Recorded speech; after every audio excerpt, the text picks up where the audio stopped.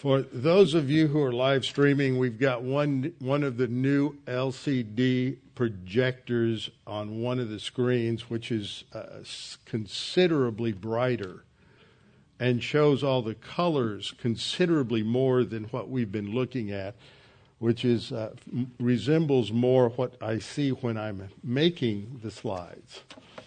And then people say, well, I couldn't see that. Well, I can't see what it's going to look like till I get here.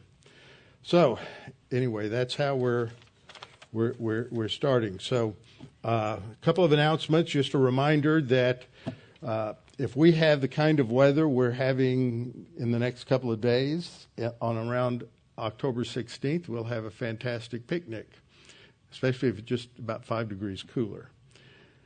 So that will be at October 16th at Orlando Solaces, and we will have maps and sign-up sheets and all of those things, I hope, starting this Sunday so that we can start getting people prepared to think about what they're going to be bringing for the picnic. And we'll have that for everybody as soon as we can. Cast your burden upon the Lord, and He will sustain you. He will never suffer the righteous to be moved. Delight yourself also in the Lord. Trust also in Him, and He shall give you the desires of your heart. Commit your way to the Lord. Trust also in Him, and He shall bring it to pass. In God I have put my trust. I will not be afraid. What can man do to me? In these days, when we watch the news, we see so much going on. We need to make sure that we trust God, because we have no idea what's going to happen around the corner. And when we observe the fact that other English-speaking nations, other than the United States, are some of the most locked down, tyrannical governments on earth with their heritage of liberty, we would never have expected that. Australia, South Africa, Canada, New Zealand, you would think that they had absolutely never heard of the terms freedom and liberty and inalienable rights. Oh, that's right. That's only in our Constitution, our Declaration of Independence, actually. So that's what we have. So we need to be in prayer, because the only thing that's going to sustain us if things get really bad, and the only things that sustains a lot of the people who listen and watch the videos here in those countries. We have a number of people in Australia, New Zealand. We have some in South Africa. We have some in Canada. And this is probably like a lifeline for them to get Scripture, to be reminded of the promises of God and the goodness of God and the care of God. Because when things are dark and we live in uncertain times and chaos, God reminds us that it's always that way, but we're the only but He is the only real stability. So we will take a few minutes to bow our heads and have silent prayer to prepare ourselves to study God's Word this evening, if necessary, confessing sin. So let's go to the Lord in prayer.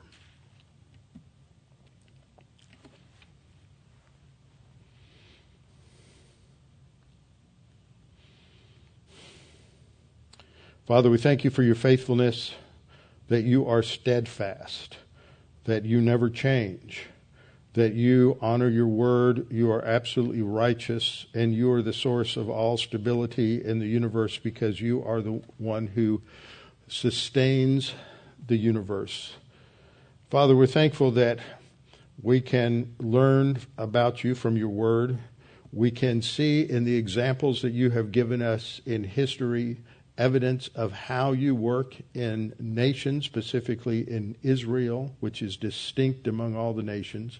But we see patterns, and we see the types, and we see and understand human behavior and the depravity of the sin nature in every one of us. And if it were not for your grace, we would be like these ancient cultures and worse, and in some ways we are. But Father, we thank you for your grace toward us and all you've provided for us as believers. And we pray that tonight, as we study your word, that you will again encourage us with the truth of your word and your faithfulness. We pray this in Christ's name. Amen. All right, it's been a couple of weeks since we had the last lesson, and that is because last week there were just a number of things that weren't going well.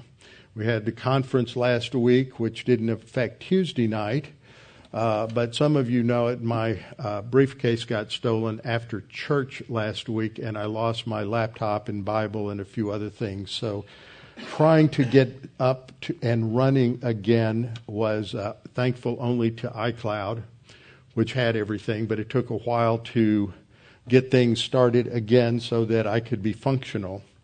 And so thankful for those of you who knew about that and prayed, and hopefully some of those things will be found. I don't know. God has supplied replacements, and I'm grateful for that we can do that. So we're back to going over what we went through the last time, but I've added a few things, looked at a few more things than I'd had time to look at before. And we're looking at my favorite title here, When Lefty Killed Fatty and Escaped Through the Outhouse. And as I pointed out last time, there's a lot of tongue-in-cheek in this. There's a lot of humor. There's a certain amount of satire as the writer under the inspiration of God the Holy Spirit is really poking fun at Eglon and at the Moabites, who together don't seem real bright. The corpulent, fat nature of Eglon, the king of Moab, is a picture of the fact that he's basically what we would call just fat-headed.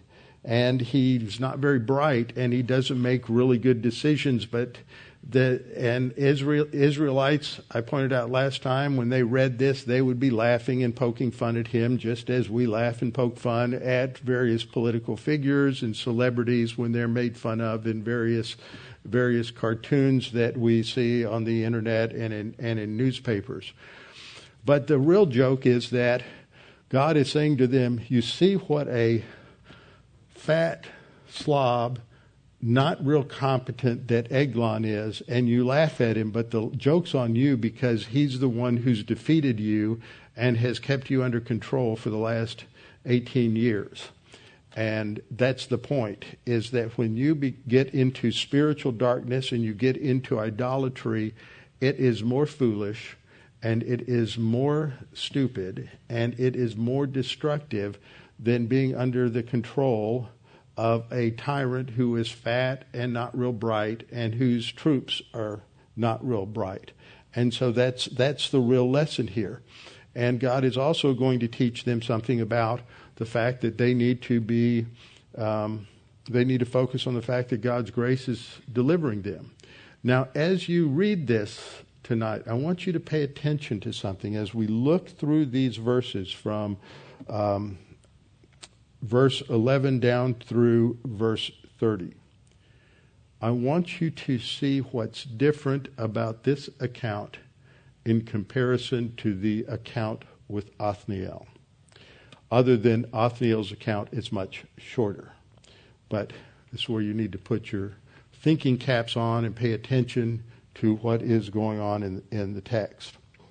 So, as I pointed out last time, Daniel Block, in his commentary on Judges, makes the observation that while the sequence of the episode is clear, the narrator is obviously not interested merely in chronicling historical events, but with effective employment of ambiguity, irony, satire, hyperbole, and caricature, he sketches a literary cartoon that pokes fun at the Moabites and brings glory to God. Now, that's something that in our oversensitive culture today, poking fun is not thought of as something that could glorify God. Have you thought about that? And there are passages in Scripture where there's a lot of humor in those passages that's designed to bring out spiritual truth, and that's what glorifies God. So we've looked at the basic outline, and as we've looked at that, we see we're in the center section, seeing how the leadership is more and more paganized. We go from Othniel, the first one who has nothing negative said about him, to Samson, who's the worst, who has nothing positive said about him. And I want you to look at how this might be displayed in the narrative, in the story, the way the story is told about Ehud. So remind you of the context of the divine indictment that the sons of Israel did what was evil in the sight of the Lord and forgot the Lord their God and served the Baals and the Asherah. And so when we look at this, forgetting the Lord isn't just like a momentary lapse of memory. It is an intentional decision to set God aside and take him out as a significant player in our thinking and in our lives. And it's displayed by what we put our emphasis on in our lives. They forgot God, but they're replacing him with the false gods, with the idols, with the Baals and the Asherah, and they are not worshiping God, they are worshiping instead these false gods. In the cycles of the judges, we see the pattern of disobedience, and then God brings discipline upon them, and then he delivers them, and then some years later they will disobey God again, and the cycle just continues. And we see this go through the 6 major cycles of Othniel, Ehud, Deborah, Gideon, Jephthah, and finally Samson. So what we see in verse 12 is that the children of Israel again did evil in the sight of the Lord. So what they are worshiping are these idols. Now, one of the things that I had a little more time to work on this time, and I found them actually, is some pictures that will illustrate several things we're looking at.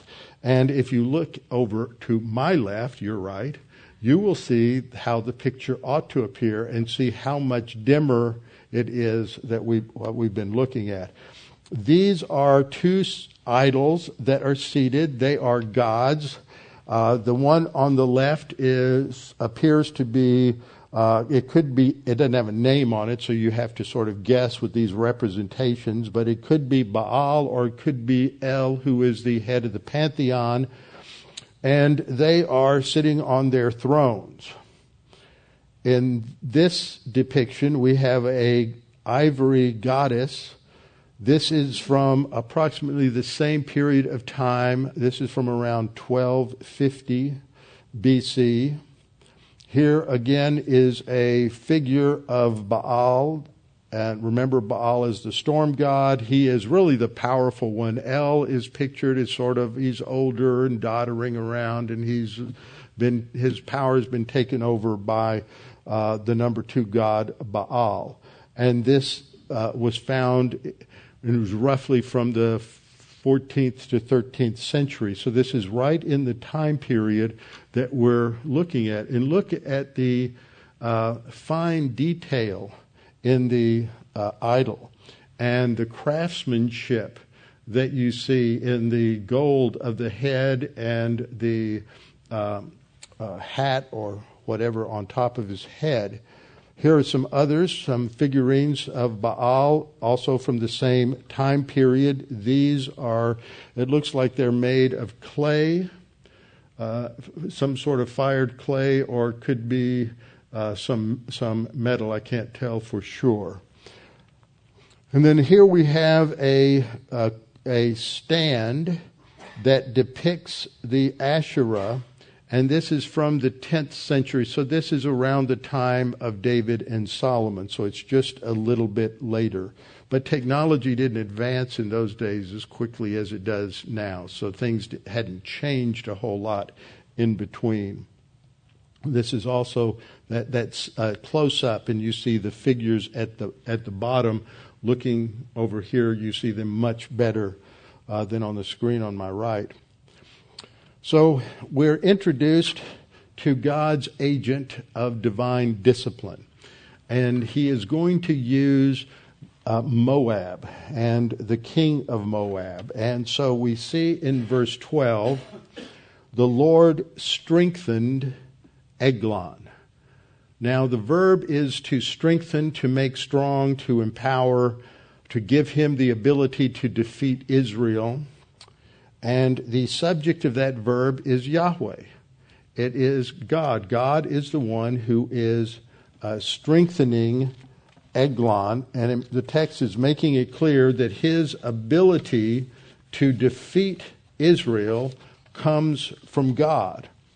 And the reason that God is doing this is then stated in the second half of the verse. It is because they had done evil in the sight of the Lord. And again, I remind you that when in the Old Testament, most of the time when it says that Israel or one of the other countries are doing evil, it's more often than not, it is related to idolatry. That evil is not, for the most part, related to sin as it is to worshiping someone other than God. When we look at the life of David, David committed a number of sins. He committed adultery with Bathsheba. He then conspired to have her husband, when her pregnancy was later discovered, he conspired to have her husband put in the front lines of the battle so that he would be killed. And he tried to cover it all up. And that was an egregious sin. Later he commits a sin where he is full of arrogance and pride to such a degree that God is going to need to bring a punishment upon the nation. And it's related to David numbering the people. Look how great I am. Look how large my military is. Look at everything that I've done. His arrogance had been fed. And so the result was that God had to bring discipline. But David never did what his son Solomon did. He never took him into idolatry. And God's assessment of David's character was that he was a man after God's own heart. And that's an expression of the fact that he was always loyal to God even when he sinned. He was still loyal to God. He wasn't going to betray God. And in the theocratic nation of Israel, where God is the king, when you worship idols, you're basically committing treason. And so David did not do that, as so many of his descendants did, Solomon and all of those kings in the north and many of the kings in the south. So the Lord strengthens Eglon, the king of Moab. And I want you to notice that Eglon is always referred to as Eglon, king of Moab. Eglon, king of Moab. Eglon, king of Moab, until you get down to about verse 20. And then his name isn't mentioned again because now he is nothing but a dead mass of quivering, fetid flesh. Here's a map to get our orientation. We have in the center, we have the Sea of Galilee at the north, the Dead Sea in the south, the blue to the left. To the west is the Mediterranean. And so we have Israel. The main area of Israel is between the Mediterranean Sea and the Jordan River, except for the territories to the northeast on the other side of the Jordan. So if you're speaking from the perspective of Jerusalem, that's in Transjordan, trans meaning across the Jordan. And you have two large groups present that are mentioned in the text, the Ammonites and the Moabites. Ammon basically controls the area of what today is central Jordan. Moab controlled the area to the south that was that today is southern Jordan. That is the area where Petra is located. And then we have Jericho. Now, in terms of the geography here, you have the Jordan that flows, and in the ancient world, it really had a huge flow of water. In the spring, with the melt off of the snow from Mount Carmel, and it was at flood stage. This is near the time when the Israelites crossed over and God parted the water just as he did the Red Sea. Now when you've gone to Israel, many of you have gone to Israel with me, you look down at the Jordan River at this location just above the Red Sea, and it's maybe 8 or 9 feet across. and it's pretty shallow. That's because so much of the water is bled off into irrigation as it comes from the Sea of Galilee down to the Dead Sea, and because less water's been going into the Dead Sea's been gradually dropping its shoreline, and you can see places as you drive along 10, 20 feet above the main road that drives along to the west of the Dead Sea. You can see 30 feet up a line that was drawn in the early 1900s by the Palestinian Exploration Society. And now you look down to the other side towards the water, and it's 200 or 300 yards before you see the water. It's dropped that much in its depth. So you had the fords here. They come into play at the end of the story. And Moab that is down to the south, think about this militarily. If this is your territory of Moab, how are you going to attack Israel? How are you going to attack those tribes on the other side? Well, you can either go around to the south and come up through the desert of the Negev, or you can go north and cross at the fords right here. This is where, not too far, probably about maybe 10 miles south. The fords are about 10 miles south of the King Hussein Bridge, which is the Allenby Bridge if you're on the Israeli side, and if you're on the Jordan side, it's the King Hussein Bridge. And that's one of the crossing points for the border. The other's way down at Eilat, and then there's another one up to the north. So this is a main crossing point here, and this was where you forded the river, and you needed to. So I'm pointing that out now because that comes into play at the end of the story. So he's in Moab, and this is the archaeological remains, and maybe some of the present town, but the ancient walls to some degree of the capital city, Kirak, of the area of Moab. And again, we have a royal inscription here from Moab. And the reason to point these things out is to point out the fact that this demonstrates the historicity and the accuracy of the text. These are real people. There's a real nation there. They have artifacts and towns. Everything fits the way it's told in the Bible.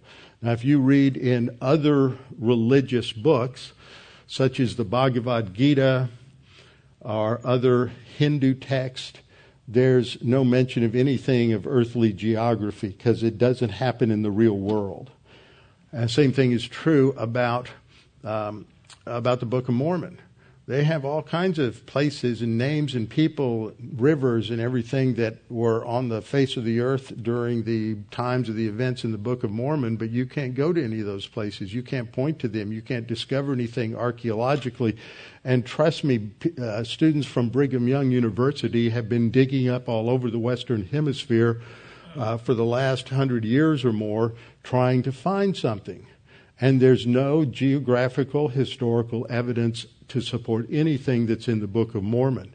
But you can go to Bethlehem, and you can go to Nazareth, and you can go to where the grave was where Jesus was buried, and you can go to Golgotha where he was crucified, and you can go to Jerusalem, and you can go to Jericho, and all of these places because they actually exist because the Bible is telling true history, and we can rely on it.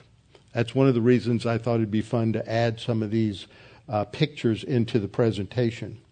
So the Lord strengthens Eglon, the king of Moab, against Israel because they had done evil in the sight of the Lord. And I pointed out last time, the name Eglon is really kind of a name that they can poke fun at because it sounds like the Hebrew word Egel.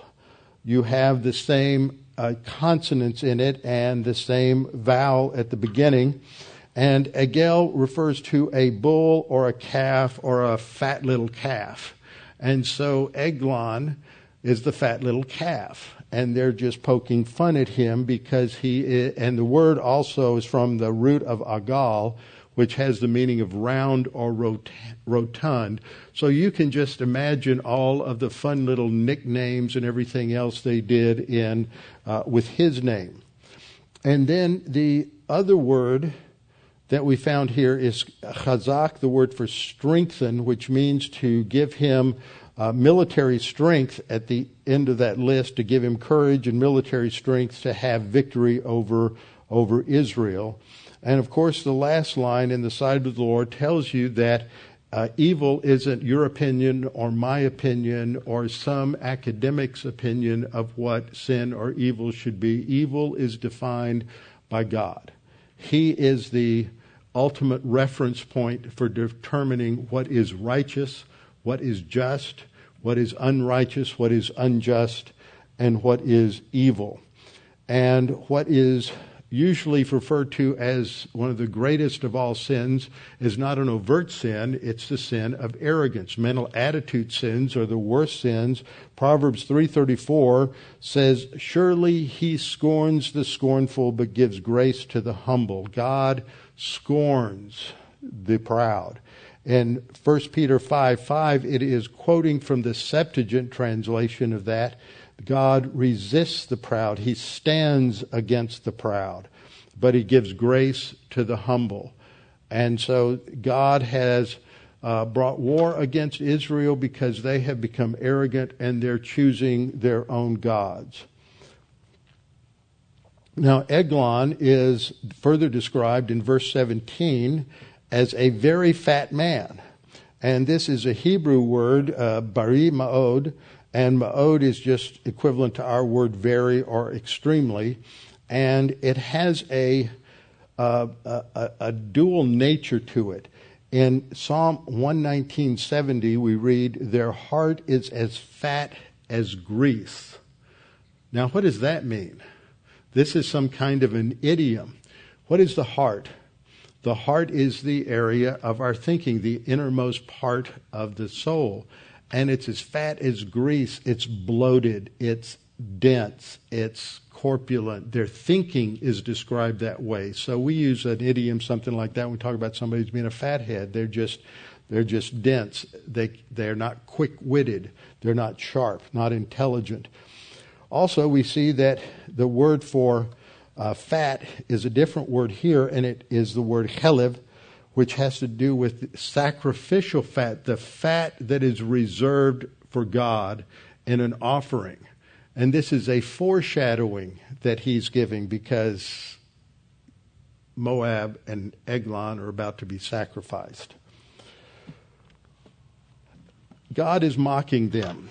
And we see this same thing in Psalm 2:2-4, which is a picture of what will happen at the end of the tribulation, or in fact during all of the tribulation, where the nations of the earth, the leaders of the earth, are going to set themselves against God.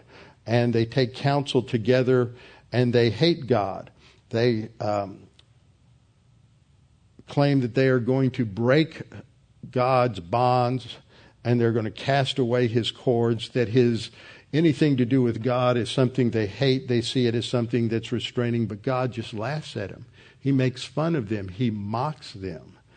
And we see Jesus even poking fun at the religious leaders of Israel. And, in our day, we say, oh, that's not polite. Make fun of people like that. They sincerely believe what they believe. But God understands the truth, and he makes fun of them. They're just like ants trying to act like they're something big and special. So in the next verse, we see that Eglon decides he needs some help. So he's going to enter into an alliance with the Ammonites and the Amalekites, two traditional enemies of Israel. Now, I showed you this chart the last time. This is the genealogy of the Arabs. So we see Noah has three sons, Ham, Shem, and Japheth. The Arabs come from his second son, Shem. So our word Semite derives from the name Shem.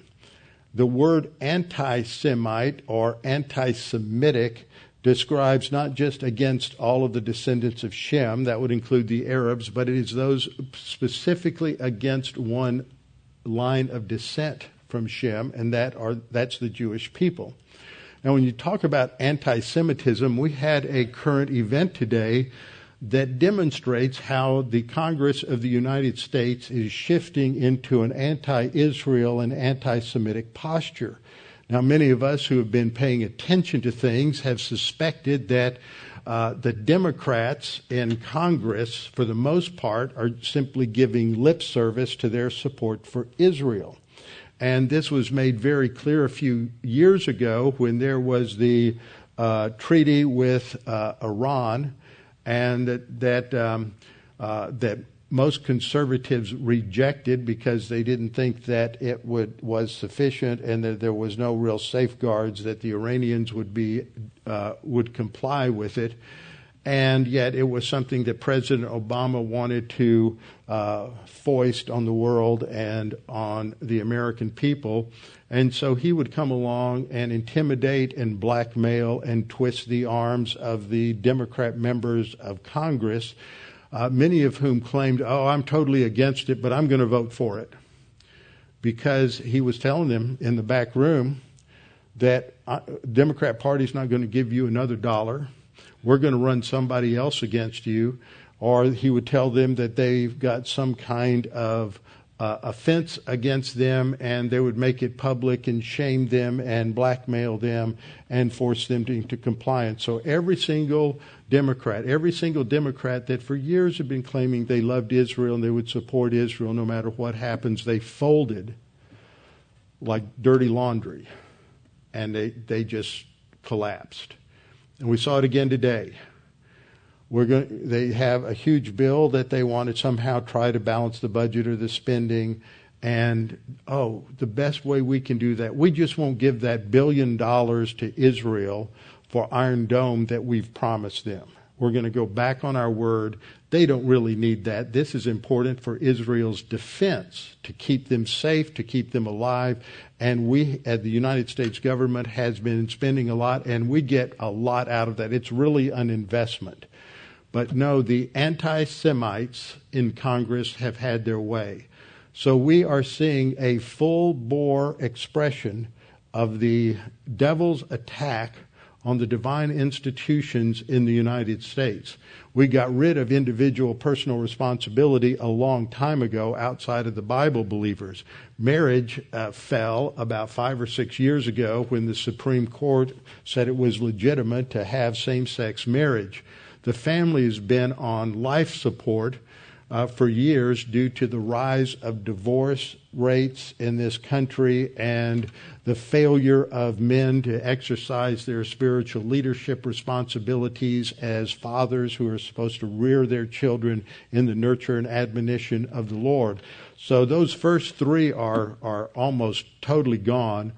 The idea of human government has been, it's so corrupt behind the scenes that we're functionally a third world country.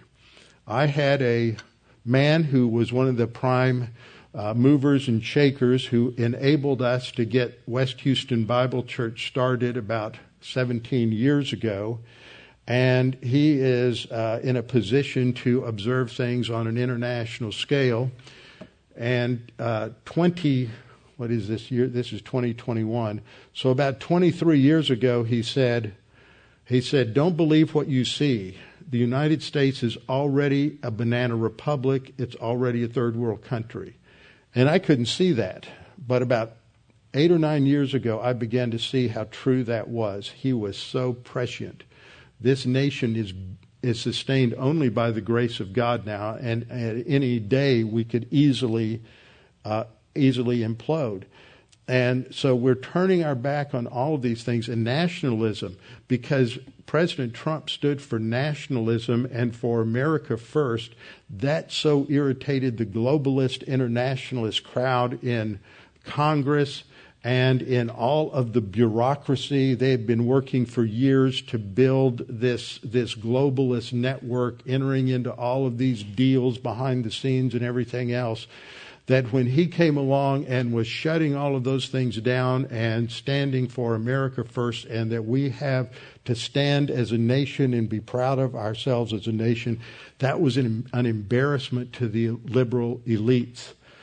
And so that's part of what energized their hatred for just those concepts was on display throughout the election, lead up to the election last year. And I think it was all generated by this, because Satan is out to destroy this nation, and the best way to do it is to wipe out the divine institutions, and they're all on life support right now. So we're turning against Israel.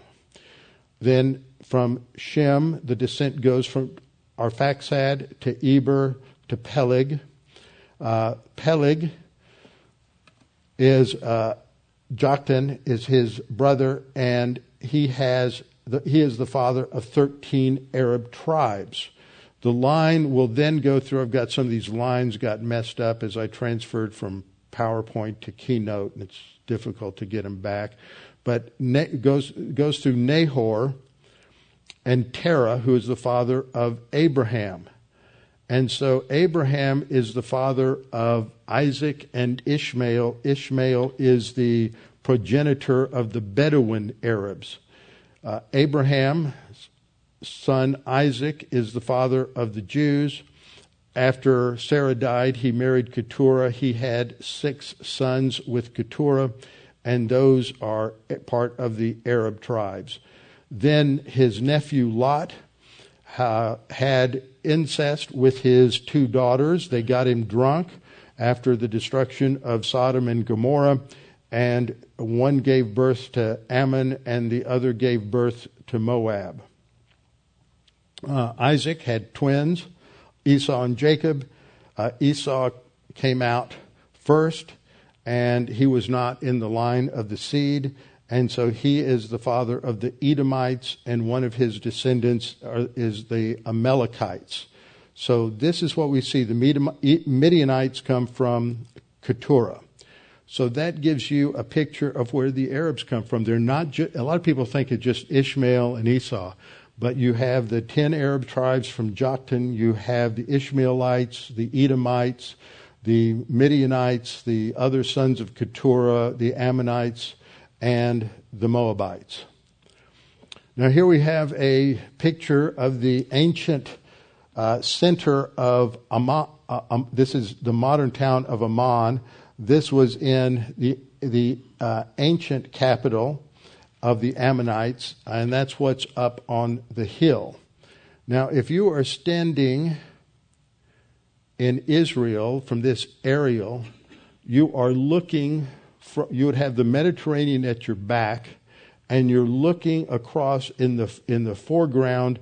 You would have Beersheba down here, and you're looking across the Negev, and this is the Dead Sea, and then over here you have the mountains in Jordan. So that gives you just a little perspective. Now the city where all of this happens is in the city of Palms, which is in Jericho, and this is a look at the palm trees of Jericho, and then this is the ancient Tel. But I don't think this is where Eglon was, because this was the Tel that was destroyed by Joshua. This was the city. There's I think 3 different settlements of Jericho, and this was the ancient one that was rebuilt. Remember, there was a curse that anyone who came back and rebuilt the gates of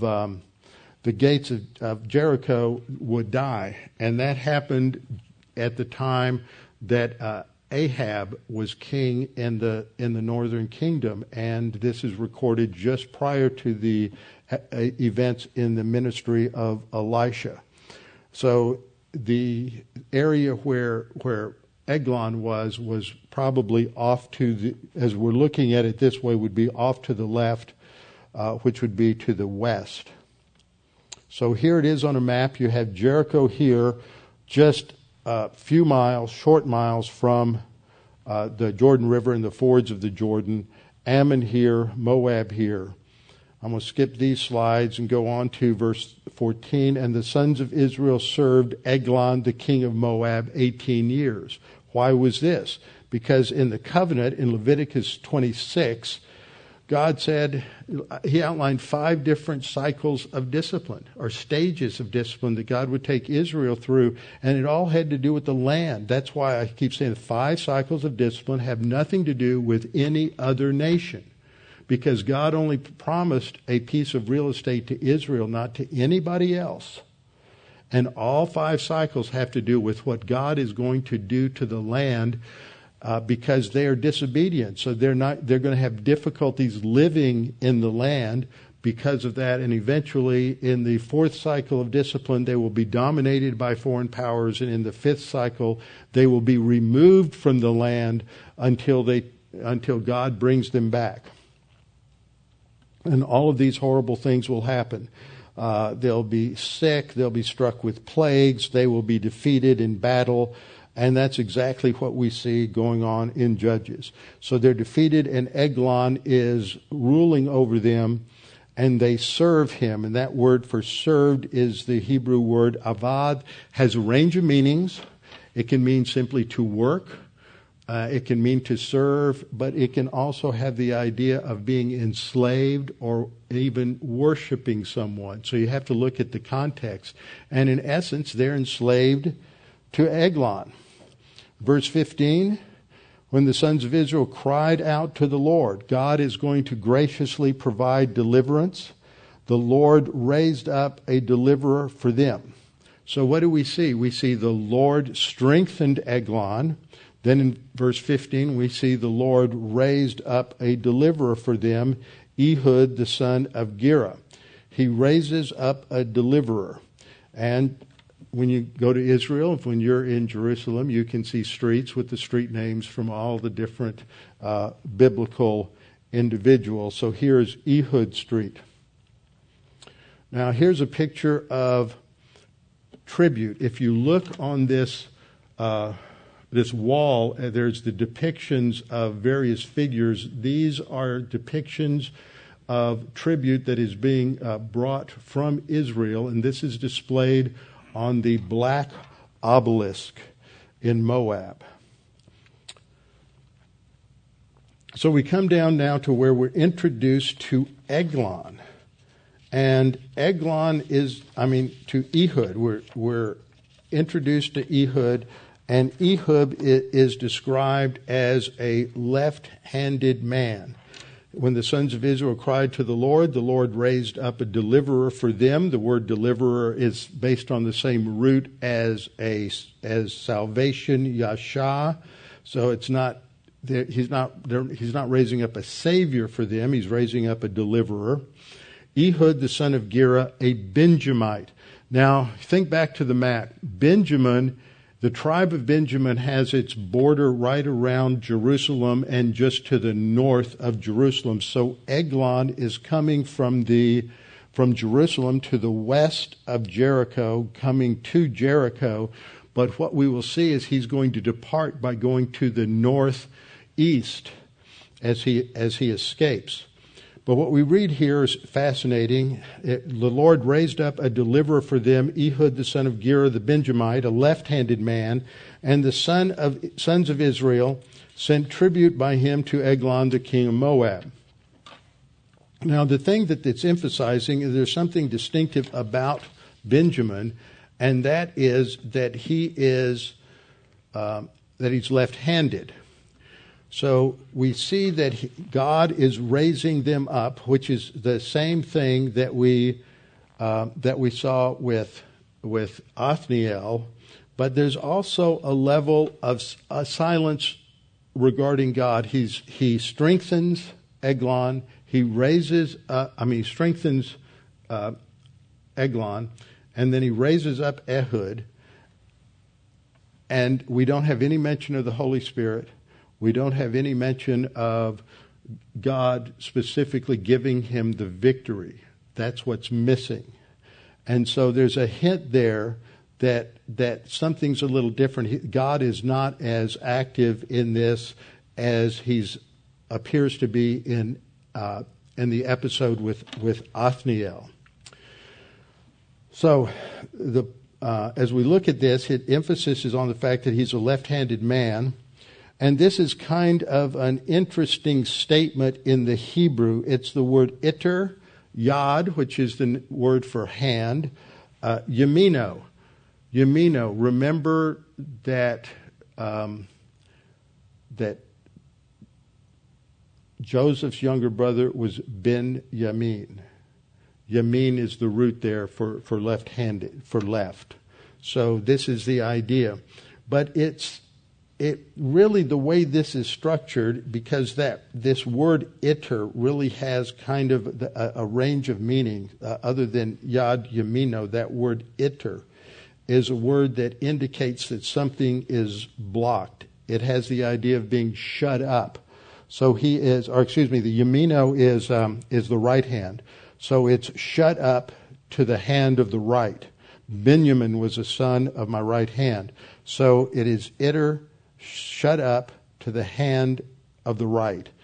So this indicates that he has either some deformity or some handicap possibly. But we have the same term used in Judges 20:16, which refers to a whole unit of some 700 Benjamin warriors who are all said to be left-handed and extremely accurate with a sling. There's a different word that's used for left-handed in other passages. So that indicates that this word iter indicates that they're not naturally left-handed. They have been all trained to be left-handed. Because in combat you expect, if you're right-handed and your opponent is right-handed, you're expected to fight across. And if he's left-handed, you're going to be thrown off balance. Same way in baseball, you have to face a left-handed pitcher. It's going to be a little different. If you're fighting in any way hand-to-hand, the other person's left-handed, and you're used to fighting those who are right-handed, it's going to be a little awkward.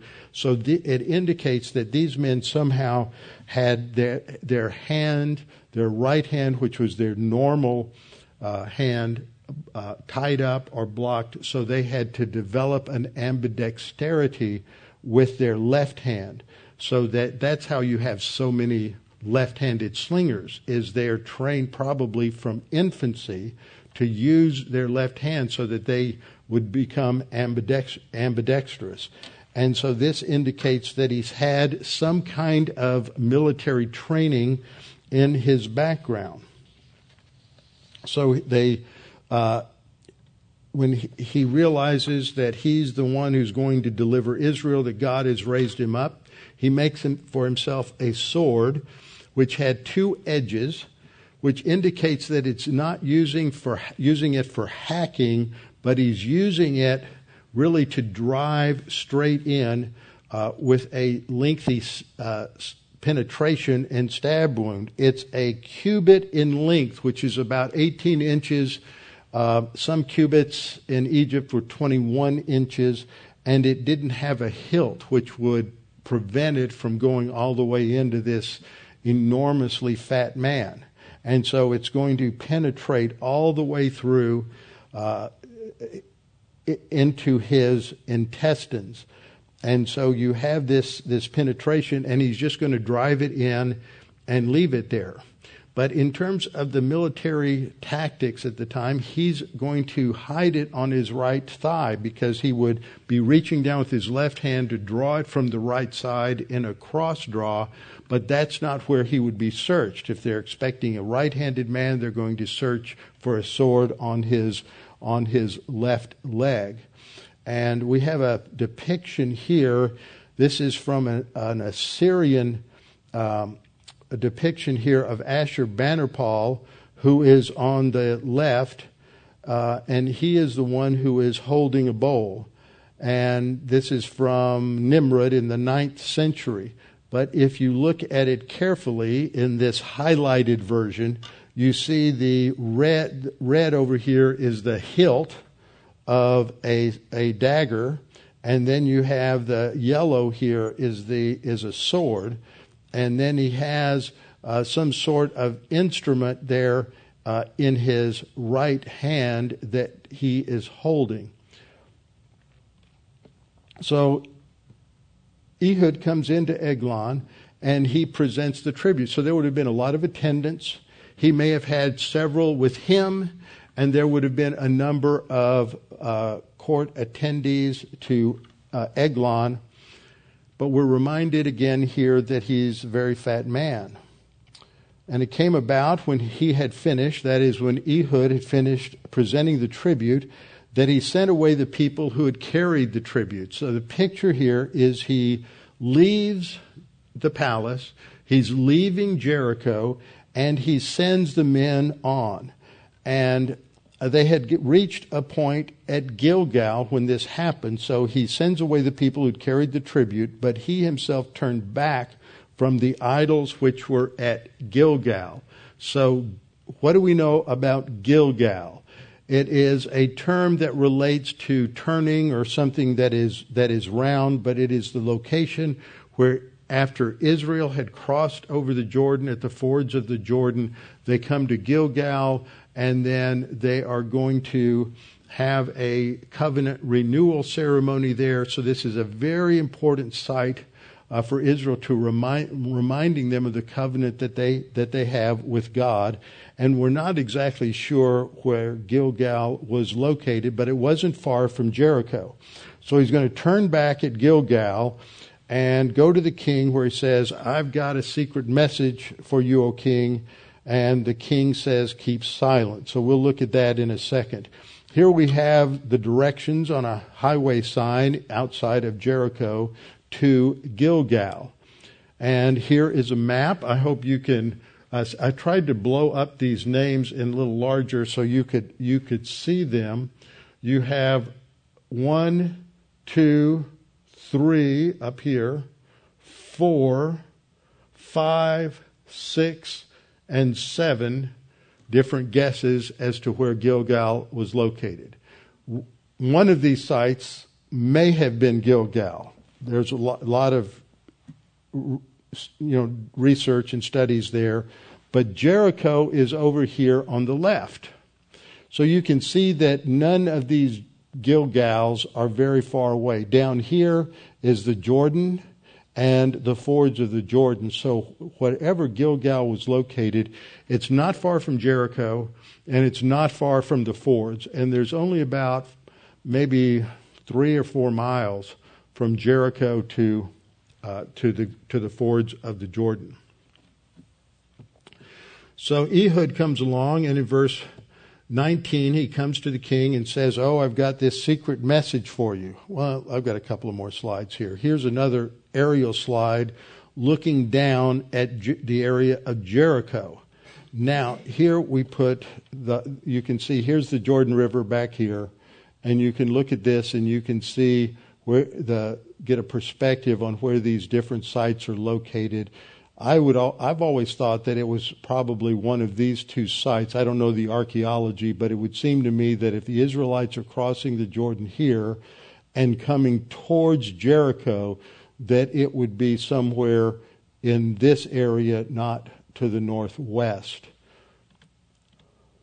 So here's another slide indicating the location of the Jordan River, Gilgal generally here, and then Old Testament Jericho located there. So he turns back to go to Jericho, and he comes in and tells the king he's got a secret message. And the king then sends everyone away. The king says, keep silent. All who attended him left him. So that Ehud, the assassin, is now alone with Eglon. So how's he going to pull this off? Ehud comes to him while he's sitting alone in his cool roof chamber, and Ehud said, I have a message from God for you. And so Eglon gets up and leans toward him in order to hear the message. Ehud has appealed to his religious superstition, and he's going to put him in a trap. Now, what's going to happen here in the next couple of verses is Ehud's going to stretch out with his left hand, he's going to reach down under his robe, and he's going to pull out his sword, and he's going to thrust it into the belly of Eglon. And we're told in verse 22, the handle also went in after the blade, so there's no hasp on it. And the fat closed over the blade, for he did not draw the sword out of his belly. And then it says, and literally the excrement, the refuse came out. Now, for a long time, I thought what this is describing is that he's just opened up his bowels and they're coming out the wound. But that's not what's happening here. And I'm going to show this with the pictures.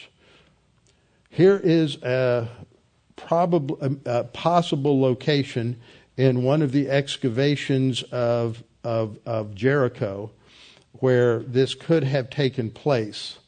John Garstang, who's a famous archaeologist, says this is a possibility. But what's wrong with that? What's wrong with it is it doesn't take into account that curse of God on anyone who rebuilds Jericho. So I don't think this is the site for the Jericho where Eglon is staying. But nevertheless, we have a depiction here of what the palace would have looked like. You have stairs coming up into a porticoed antechamber. So there's columns along the walls on the outside, and you have a doorway going into the throne room where you would have an audience with the king. Over here you have a stairway that would go to an upper story. So you come into the audience hall, and to approach the king you come up here, and there's this secret area in the back which is basically the outhouse. The lavatory, the toilet is back there in the corner, so that if the king needs to take care of business, he can go back there and relieve himself. But there's an odd word that is used in the text, and it's this word, hamisderona. The HA at the beginning is just a definite article, so that's D, like the. So you have misderona. Now, what is the misderona? Some have thought this was a vestibule, but it seems like it's some sort of architectural feature in relation to the latrine.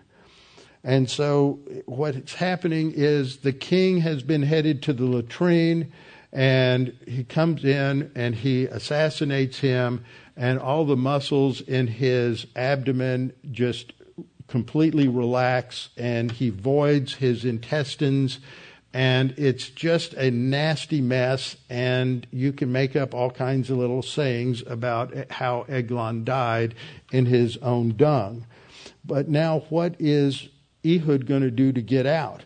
He needs to escape, but if he goes out the doors here, if he goes out those doors, then the attendants of Eglon are going to be there. He's going to face Moabite soldiers. So what's he going to do? It appears that there's this misderone, which is the word here, and there's an opening down here, is that there's some architectural feature here where there's a back way out of the throne room that goes near or under the latrine. And this is how he escapes. And over here we have another depiction of this ancient Near Eastern house where you have, or dwelling or palace, where you have the upper room and then the lower room. And so this is the way he's gone up on his cool roof chamber, and then he's going to be assassinated. So we have the description in verses 21 and 22, and then he has to escape. And here's some different pictures of Ehud assassinating Eglon on the right, and then this one is from the Middle Ages and of his stabbing Eglon. Now, when he had gone out, the servants are embarrassed. They're waiting around, waiting for the king to come out. Well, he's taking a long time in the potty. When's he going to come out? And finally, they start to jiggle the doors and realize they've been locked on the inside. And so they say, well, he's only relieving himself in the cool room. But they waited, and they're starting to get quite worried. And finally, they managed to get the doors open. and the doors opened to that roof chamber, and therefore they took the key, went in, and behold, they find him dead in his excrement. And this is where, and then they realize that Ehud has escaped. So these are just some different pictures here as Ehud escapes through the outhouse. Verse 26 says, now Ehud escaped while they were delaying, and he passed by the idols and escaped to Seirah. And it came about when he had arrived that he blew the trumpet in the hill country of Ephraim, and the sons of Israel went down with him from the hill country, and he was in front of them. So here we have a picture of another idol. And this is an idol that would be set up, even though Gilgal was for the Lord. In these periods of apostasy, they would often put statues of the false gods in the holy places related to God's work in the history of Israel. And so Ehud escaped, and he goes beyond these idols that were set up by Gilgal, and he escapes to Seirah. This is up near Ophrah, which is where Gideon was from later on. And he goes to that area and he takes a shofar. And word must have already spread that Eglon was dead. And when he blows the shofar, the signal is passed on, and the troops from Ephraim gather.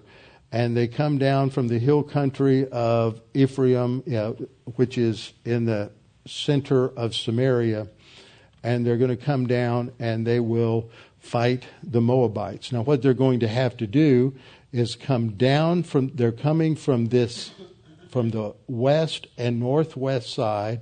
They're coming down to Jericho, and they will send one group of troops down to the fords and block their exit.